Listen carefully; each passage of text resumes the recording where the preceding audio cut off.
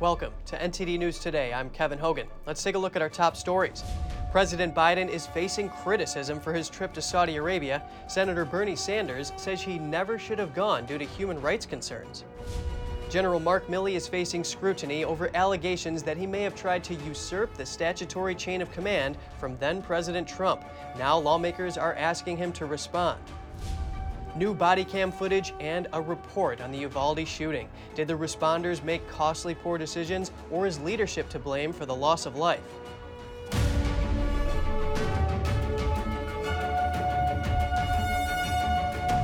President Biden's facing criticism over his trip to Saudi Arabia last week, including from Senator Bernie Sanders and Legacy Media. NTD's Jessica Beatty has more.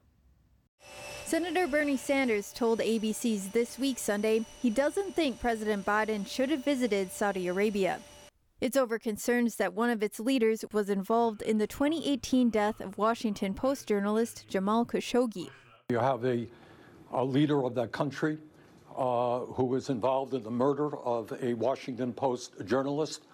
I don't think that that type of government should be rewarded with a visit by the President of the United States. Federal agencies have suspected that Saudi Crown Prince Mohammed bin Salman was involved in Khashoggi's death, but he denies it. On the campaign trail, Biden said Saudi Arabia should be made a pariah because of the journalist's murder. This was Biden's first meeting with bin Salman since then. Biden caught flack last week for greeting the Crown Prince with a fist bump shortly after he arrived. Washington Post publisher Fred Ryan called the casual greeting shameful. Biden Friday said he told the Crown Prince that he held him responsible for Khashoggi's death. But the Saudi foreign minister told CNN Saturday he didn't hear Biden say that. So was it your impression, Minister, that President Biden accepted your explanation for the murder of Jamal Khashoggi? I believe so, but I believe so. The U.S. intelligence community, as you know, concluded that the Crown Prince effectively ordered the killing of Jamal Khashoggi. I don't believe that was specified in those terms. Biden hit back when he returned to the White House over the weekend. A reporter brought up that the foreign minister said he didn't hear Biden accuse the Crown Prince of Khashoggi's murder. Is he telling the truth? No. Do you regret the fist bump, Mr. President? Why don't you guys talk about something that matters? I'm happy to ask a question that matters. Will inflation go down from here, Mr. President? I'm hoping. We'll know. The White House signaled that Biden was in Saudi Arabia to push the Saudi government into producing more oil to offset high gas prices. Jessica Beatty, NTD News. Oil prices rise as the U.S. dollar weakens and after President Joe Biden wraps up his Saudi Arabia trip. He failed to secure a pledge from the Saudis to boost crude oil output. Brent crude futures rose 2.4% for September, and U.S. West Texas Intermediate crude futures gained nearly 2.1% for August. Biden called on Saudi Arabia and other Gulf oil producers to ramp up oil production in a bid to cool high gasoline prices and inflation. The Consumer Price Index shows inflation in the U.S. accelerated in June to a new 40-year high of 9.1%, but a number of commodities rallied on Monday. That's after they trended downward in recent weeks. This suggests inflationary pressures may be easing. Gasoline prices have dropped over the past several weeks, with Gas Buddy's analysis saying that the most common gas price in the U.S. is now $3.99 per gallon. The median gas price stood at $4.39 a gallon nationwide, while the top 10% most expensive locations averaged $5.71 a gallon. More information on the Uvalde school shooting is coming out. A new report and body cam footage were released, and the acting police chief is suffering the consequences. Here are the details. The new footage partly shows officers who responded to the scene helped children escape through a window. The Texas State House of Representatives released an almost 80-page long report. It says big mistakes were made when the nearly 400 officers responded to the shooting. There is no one to whom we can attribute malice or ill motives. Instead, we found systemic failures and egregious poor decision-making. The report says the overall approach to the shooting was careless, and the bottom line the report found is that law enforcement responders failed to adhere to their active shooter training, and they failed to prioritize saving the lives of innocent victims over their own safety. Lieutenant Mariano Pargas was the acting police chief on the day of the shooting. He's been placed on administrative leave, according to the town's mayor. It's not clear whether the leave is paid or not. Lieutenant Pargas told the committee that he figured the school district's police chief had jurisdiction over the incident and the Uvalde police were there to assist. The report says the school district's police chief failed to perform or to transfer to another person the role of incident commander. It says the void of leadership could have resulted in the loss of life because injured victims had to wait for over an hour to get treatment. The room is full of victims. The school district's police chief was put on leave last month for not immediately confronting the gunman. We gotta get in there. He keeps shooting. We gotta get in there. The report says that the gunman, 18-year-old Salvador Ramos, might have been sexually abused as a child. His friends and girlfriend told investigators that Ramos became increasingly depressed during the CCP virus pandemic. In total, 21 people died on the day of the shooting. Officials say an active shooter at an Indiana shopping mall was killed by a man armed with a gunman. 4 people, including the shooter, were killed. The suspected gunman opened fire with a rifle in the food court of the Greenwood Park Mall located in the suburbs of Indianapolis. The Greenwood police chief said law enforcement responded to reports of an active shooter around 6 p.m. local time. A 22-year-old individual that police have labeled a Good Samaritan was able to stop the gunman with his own lawfully obtained firearm. 5 victims were shot during the incident. 3 have died. Police say that the 1 male and 4 females were shot, including a 12-year-old girl whose parents brought her to the hospital with minor injuries. The police chief said the second injured victim was hospitalized and is in stable condition. 2 top Republicans are asking the country's top general, Mark Milley, to respond to an allegation. A book published last year says Milley cut off the chain of command while serving under the Trump administration in early 2021. Here are the details. According to the book Peril by Bob Woodward and Robert Costa, published last year, Chairman of the Joint Chiefs of Staff, General Mark Milley, told top-level military officers not to follow then-President Trump's orders unless Milley approved them beforehand. Several Republicans, including Senator Chuck Grassley, are paying close attention. In doing so, he may have stepped out of his lane as the president's principal military advisor and into the statutory chain of command where law doesn't allow him to go. Because by law, the chairman of the Joint Chiefs of Staff has no command authority. Grassley says the lawmakers have asked Milley to respond to the allegations for months, but the general has yet to do so. The senator says Milley's alleged actions strike at the heart of our democracy, civilian control of the military. They turn this guiding rule upside down and show utter contempt for the commander-in-chief. Coming from the nation's top general, they're dangerous and contrary to Military Code 10 U.S. Code 888. Republican Congressman Jim Banks also addressed the issue during a speech on the House floor last week. So I'm calling on General Milley to set the record straight. General Milley is accused of secretly seizing the president's military powers. That is the most serious crime. If he is innocent, he has a duty to say so.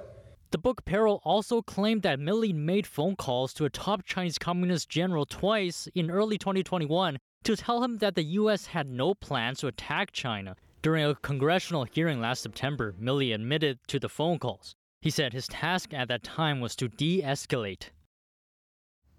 White House COVID-19 advisor Dr. Anthony Fauci says he's planning on leaving his position by the end of President Biden's term. Fauci, 81, made the revelation in an interview published in Politico today. During the pandemic, he became a household name as the face of the federal government's COVID-19 response. He often generated criticism from Republicans for his dire predictions about the pandemic. In the interview, Fauci continued to defend his public recommendations, including school closures, mask wearing, vaccination regimes, and lockdowns. The former Secretary of State Mike Pompeo has been working hard endorsing candidates for the Republican Party. The midterm elections are around the corner, but he also has his eye on 2024. In an interview with the Times UK, Pompeo indicated a potential bid for president and said Trump's candidacy won't affect his decision.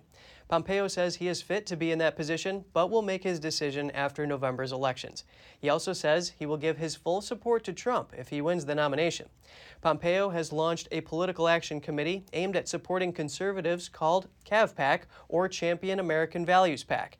He's been traveling across the country raising money for Republican candidates in the midterm elections. And coming up, Ukraine's president fires the head of the country's domestic security agency and the top state prosecutor. That's after finding hundreds of cases of treason and collaboration with Russia. And European residents get signs the continent's heat wave is letting up, but it's shifting closer to Britain. Residents in the hottest areas are finding ways to keep cool. Stay tuned for more right after the break.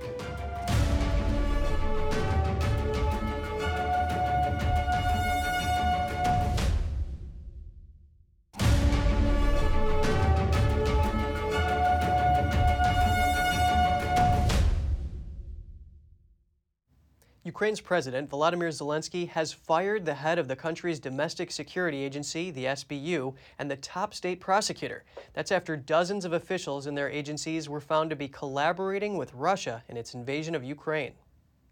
Zelensky said SBU chief Ivan Bakhanov, a childhood friend, and Prosecutor General Irina Venediktova, who's been leading war crime cases against Russia, had to take responsibility for the 650-plus cases of treason and collaboration opened against their staff.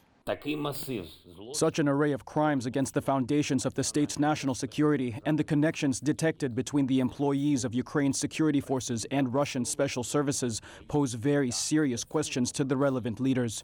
Each of these questions will receive a proper answer. The firings are the biggest political sackings since the invasion began. Zelensky said more than 60 officials from the pair's departments were now working against Ukraine in Russian-occupied territories and noted the problem had touched other departments as well. The sheer number of treason cases lays bare the huge challenge of Russian infiltration faced by Ukraine since Moscow began what it calls its special military operation on February 24th. In particular, questions have loomed over how the southern port region of Kherson fell so quickly to Russia in early March. That was in sharp contrast to the fierce resistance around Kyiv that forced Russia eventually to back off and instead focus on capturing Donbass in the east. Russian troops have now captured swaths of Ukraine's south and east in an invasion that has killed thousands, displaced millions, and destroyed entire cities. The president of the EU Commission and Azerbaijan's president reached an agreement today. That's to double imports of Azeri natural gas to the European Union by 2027. And the European Union has therefore decided to diversify away from Russia and to turn towards more reliable, trustworthy partners. And I'm glad to count Azerbaijan among them. Under the deal, Azerbaijan will increase deliveries of natural gas to the EU from 8.1 billion cubic meters in 2021 to an expected 12 billion cubic meters in 2022. The EU is seeking alternatives to Russian gas since Moscow's invasion of Ukraine. The heat wave sweeping southern Europe showed some signs of letting up today. The hot weather in the region has caused hundreds of deaths and huge wildfires in past weeks. But now it's moving north towards Britain, where authorities issued an extreme weather warning. Here's more. Authorities across southern Europe continued to battle huge wildfires on Sunday in countries including Spain, Greece, France, and Italy, with hundreds of deaths blamed on soaring temperatures. Shocked residents watched thick plumes of smoke rise above Spain's central western Jerte Valley. Across the country in Catalonia, people were forced to flee their homes as wildfires quickly spread near residential areas. Temperatures in the country have reached as high as 114 degrees Fahrenheit or 45.7 Celsius during the nearly week-long heat wave. Residents in Madrid took to the streets in an annual water fight to battle the heat. Spain's weather agency said it would end Monday, but warned temperatures would remain abnormally high. In France, wildfires have now spread over 27,000 acres in the southwestern region of Gironde, and more than 14,000 people have been evacuated, regional authorities said Sunday, adding that more than 1,200 firefighters were working to control blazes that have grown massively over the past few days. The country has issued red alerts for several regions, the highest possible warning, urging residents to be extremely vigilant. In Italy, where smaller fires have blazed in recent days, Forecasters expect temperatures above 40 Celsius or 104 degrees Fahrenheit in several regions in coming days. Similar temperatures are forecast in Britain on Monday and Tuesday, and what would top a previous official record of 38.7 Celsius or 102 Fahrenheit set in Cambridge in 2019. Britain's National Weather Service has issued its first extreme heat warning for parts of England. The Chilean Navy reports that a U.S. Navy cadet on an exchange program to Chile was found dead in a waterfall. It happened at the Salto del Agua Trail in the Valparaiso region, located in the middle part of the country. The cadet was an exchange student at the Antonio Prat Navy School. Local media reported the cadet was 25 years old. He went missing on Saturday after a trekking trip in his spare time with another cadet from the school. After reaching the top of the trek, the U.S. cadet looked over a cliff, slipped, and fell. The Navy said in a statement that the cadet accompanying him sought help from local authorities. Rescue teams found his body and retrieved it with a helicopter the next day. Police General Patricia Vazquez told local media that the body would be transferred via air with required security measures to a legal medical institute. And just ahead, a zoo in California rescues 2 tigers from Oklahoma and takes them to a new home. The tigers were neglected at a tourist attraction and living in poor conditions. And the Sydney Opera House has completed renovations to its concert hall. The renovations corrected acoustic problems that have long been a problem. We'll have all that and more for you here on NTD News.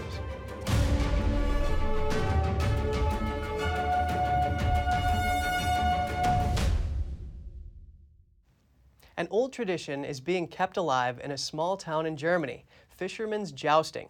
Locals compete against each other for the Fisher King title. The goal of the competition is simple. Opponents attempt to push each other into the water using long lances while standing on wooden planks attached to boats. The winner is the last participant who manages to stay on the plank. There's no money to win in the event, but the Fisher King does get a trophy. 35 people took part in the competition in a small town just south of Munich. The competitors dressed in colorful traditional costumes. The tradition of fishermen's jousting goes back over 500 years to the Middle Ages. A total of 2,000 visitors from all around the area came to the event to see who would be the last person with dry clothes. The 3rd edition of the Outdoor Cinema Paradiso Film Festival has already started in Paris. It's taking over the Louvre Museum's iconic Cour Curie courtyard for 4 nights of movie magic. About 2,500 spectators are expected to watch a selection of documentaries and feature films each night. The festival opened with the projection of Fire of Love, a documentary about French volcano researchers. The courtyard in which the festival takes place has been fitted with a 79 by 36-foot screen, deck chairs, food trucks, and a DJ booth. The museum sees the Cour Curie as the heart of the Louvre, and that the festival is in keeping with its DNA to be open to all arts. A Paris journalism student says it is a way to revisit historical sites and make them seem relevant again. The Louvre Museum was originally a royal palace and was home to French kings until the mid-1700s. After more than 2 years of renovations, the Sydney Opera House unveils its upgraded concert hall ahead of a public reopening next week. It marks the completion of the final project in a 10-year renovation.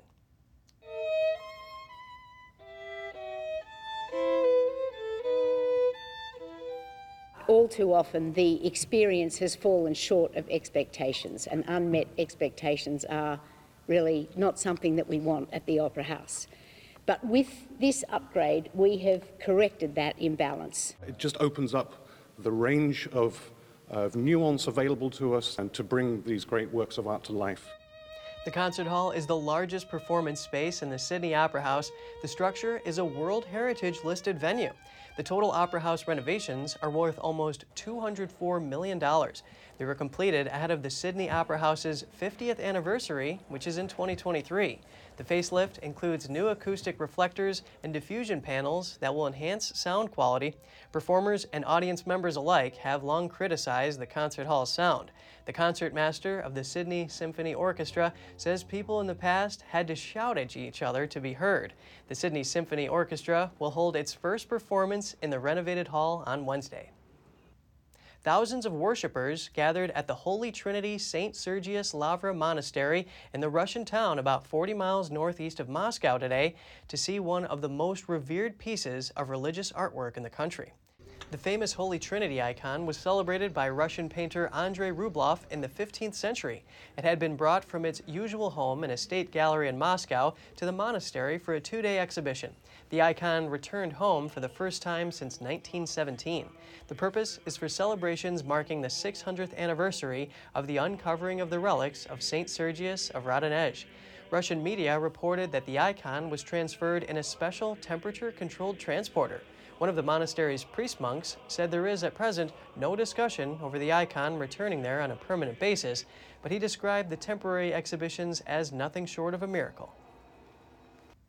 Two neglected tigers that were once at a tourist attraction are beginning new lives in a new home. California's Oakland Zoo rescued the big cats and gave them much-needed medical care. Let's take a look at how they're doing now. California's Oakland Zoo rescued two female tigers, now named Lola and Mia, from a roadside tourist attraction in Oklahoma last month. The U.S. Department of Agriculture shut down the attraction for multiple animal safety and welfare violations. Because they're no longer making money for people once these cats, become really teenagers, they're too dangerous. They may not get fed, they may be killed, they may be sold for game hunting, and the facilities are very, very minimal. They usually live in small cages. Since there were no records of the big cats' history, the zoo doesn't know their age or vaccination record. Workers at the zoo say people can do the following if they want to help tigers. So if you want to help tigers, shop responsibly to minimize habitat loss. There's great places you can look to research for that. And if you're going to help a tiger sanctuary, make sure that they are an accredited sanctuary with the Big Cat Sanctuary Alliance. Additionally, press your legislators to pass federally the Big Cat Public Safety Act, and that means that these tigers can't be kept as pets. Lola had a facial deformity caused by an untreated tooth infection, and Mia had been declawed as a cub. It's a painful process which removes part of the animal's paws. The Oakland Zoo says they are very happy to be able to provide the two tigers with a forever home and a good quality of life. And I think, it will be very heartwarming to see them be able to walk out on grass for probably the first time ever. And, tigers love water. The moment they get to, jump into the pool, I think just there's going to be so many times when, we really will be so happy about this work that we're doing. The tigers will live in the Oakland Zoo's newly remodeled tiger exhibit. It had been empty since their previous rescue tiger passed away last year. Thank you so much for joining us. We're going to put our email address on screen. We'd love to hear from you. For podcasters, that's news.today@ntd.com. Until next time, Kevin Hogan, NTD News, New York City.